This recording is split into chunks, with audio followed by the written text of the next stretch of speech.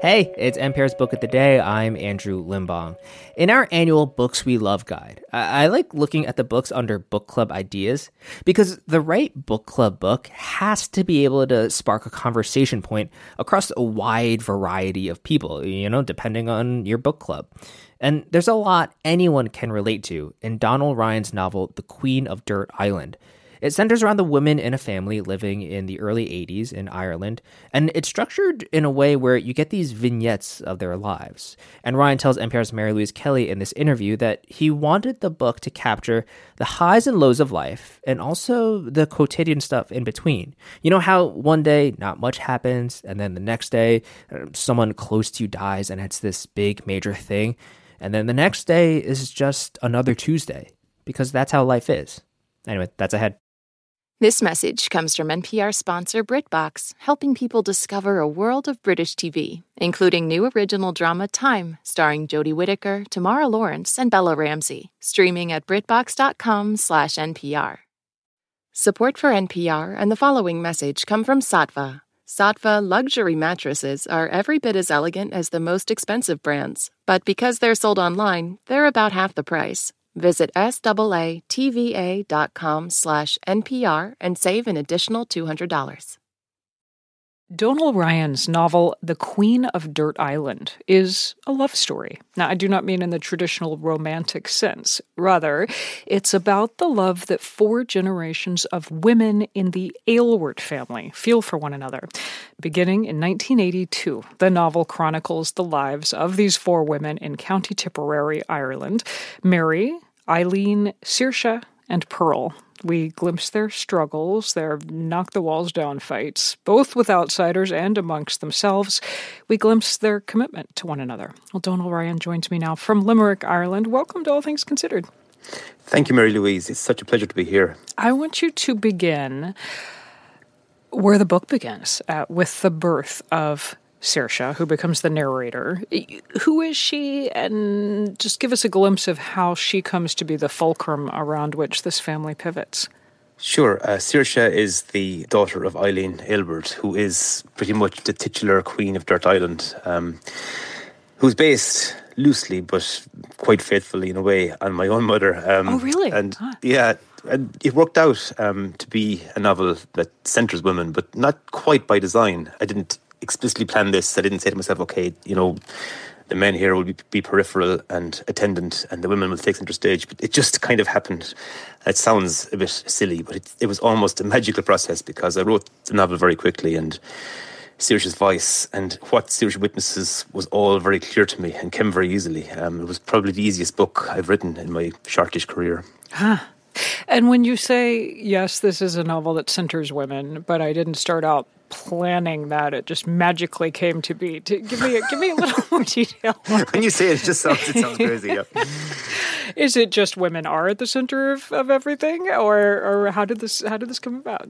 Well, I guess so. That's the way it's always seemed to me from a young age, because in the 70s and 80s in rural Ireland, in most houses, the dads went to work, and most houses I knew of, mum stayed at home. Now, my own mum worked in a betting office part-time when I was a child, but for the most part, I was among women because I had a sister and a mother and a grandmother who often stayed with us, and it seemed that all of the neighbourhood women would congregate in my mum's kitchen during the day. So that's the way it felt, and I really drew on the humour and spirit and strength of those women when I was writing this book. Eileen strode through my imagination and kind of gave the orders and told me what to do. You also imagine all kinds of horrible things happening to your characters, starting with the death of the man who is the husband of one and the son of one and the father of the third of your main female characters. Mm-hmm. And I'm curious what that was like, imagining taking, it sounds like a place inspired by this very safe central place in your own life, and then imagining, well, what if everything had spun in all kinds of different directions? Exactly. I mean, I made a pact with myself years ago when I started to write seriously. I decided I was going to try to narrow the distance between the reader and what they were reading as much as possible. I was going to try to draw on the best and worst parts and all of the variegations in between of life. And so I wasn't going to shy away from the darkness, from the awful things that befall people. Because life is so fragile. No. And I thought, I'm going to try to have something in here that bends towards that lovely kind of dark, scathing Irish humour in every chapter if possible. And I think it comes through mostly, I think, from Nana, to be honest. She's kind of the grandma, a raucous character. Yeah, I love her. She seems like she might have been the most fun to write. Oh, absolutely, absolutely. And I have to say, I do love the character of Nana. And, for me, she encompasses the whole book. And when I think of the book, I think pretty much of Nana's face and her voice and what she's saying. She became so real while I wrote. And I wrote an article recently that was published on LitHub, and I talked about how it seemed as though there was a ghostly, disembodied voice whispering inspiration in my ear for the whole 12 weeks of the writing of the first draft. And I think that voice was Nana's, for sure. 12 weeks. And this book is, the version I'm looking at, is pushing 250 pages. That's an extraordinarily fast writing pace. Yeah, I was kind of in a panic. No, I wasn't panicking during the act of writing, but I had spent the previous 2 years, I'd spent all of my writing time composing a much longer and much darker novel that spanned a man's lifetime. And I described it as a hellscape because he is coming to terms with some awful acts he's committed. And so it's a series of confessions. But I was genuinely convinced during the writing of it that this was the best thing I'd ever written. But I was very gently and kindly disabused of that notion by my publisher and editor when I sent the manuscript in. But they did say that they would publish it, but it would have to be radically changed. And I genuinely did not have the heart to go near that book again. And I thought, I could write another book. And I sat at my desk thinking, but I don't have an idea. I've got nothing. All I've got is the residue and the dim, dark echo of this long novel.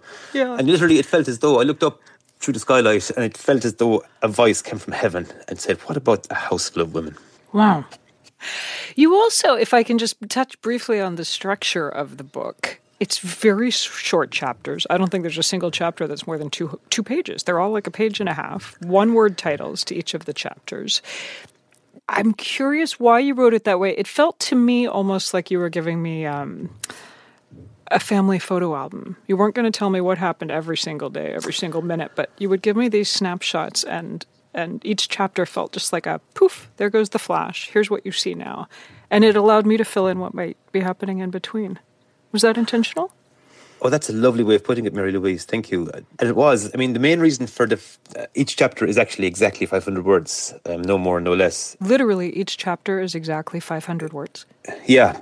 And I know it sounds arbitrary, but it started to make sense because the first few vignettes I wrote worked out at around 500. And I thought, just for tidiness here, I'll clip these back to exactly 500 so I can keep a very, very close eye on the construction of it. I can keep, I can use if I used a very strict modular approach, I thought I won't veer off track. I won't digress too much. And I can keep a real control on the pacing of it. And it really worked. But I thought as well, it's natural. This is a natural thing because every day is one revolution of the earth, is the exact same length. And some days are just ordinary days where you go to work and not much happens and it's a nice, pleasant day.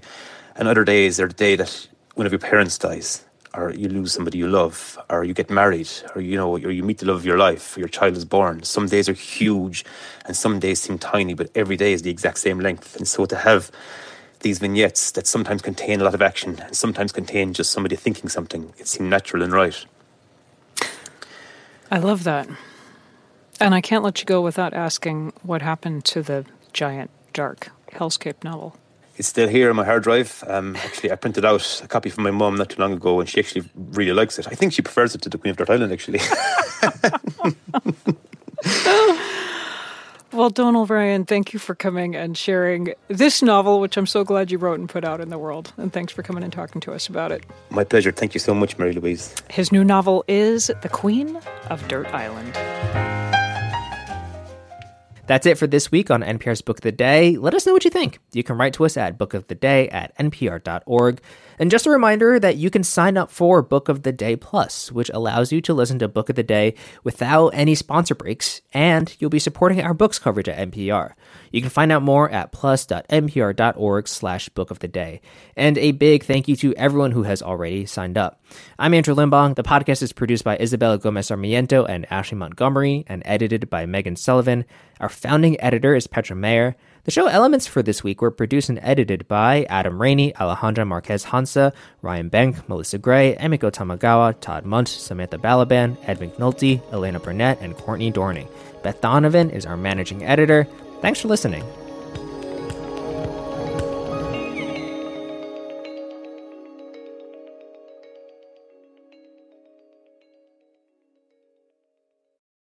Summer is for going to the movie theater because it's too hot to stay home. It's for driving with the windows down, listening to your favorite music. It's for stretching out while you're on vacation to gobble up a TV show.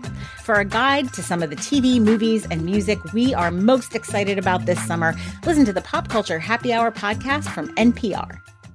This message comes from Capital One, offering commercial solutions you can bank on. Your business faces specific challenges and unique opportunities. That's why Capital One offers a comprehensive suite of financial services, custom-tailored to your short and long-term goals. Backed by the expertise, strategy, and resources of a top 10 commercial bank, a dedicated team works with you to support your success and help achieve your goals. Explore the possibilities at CapitalOne.com/commercial.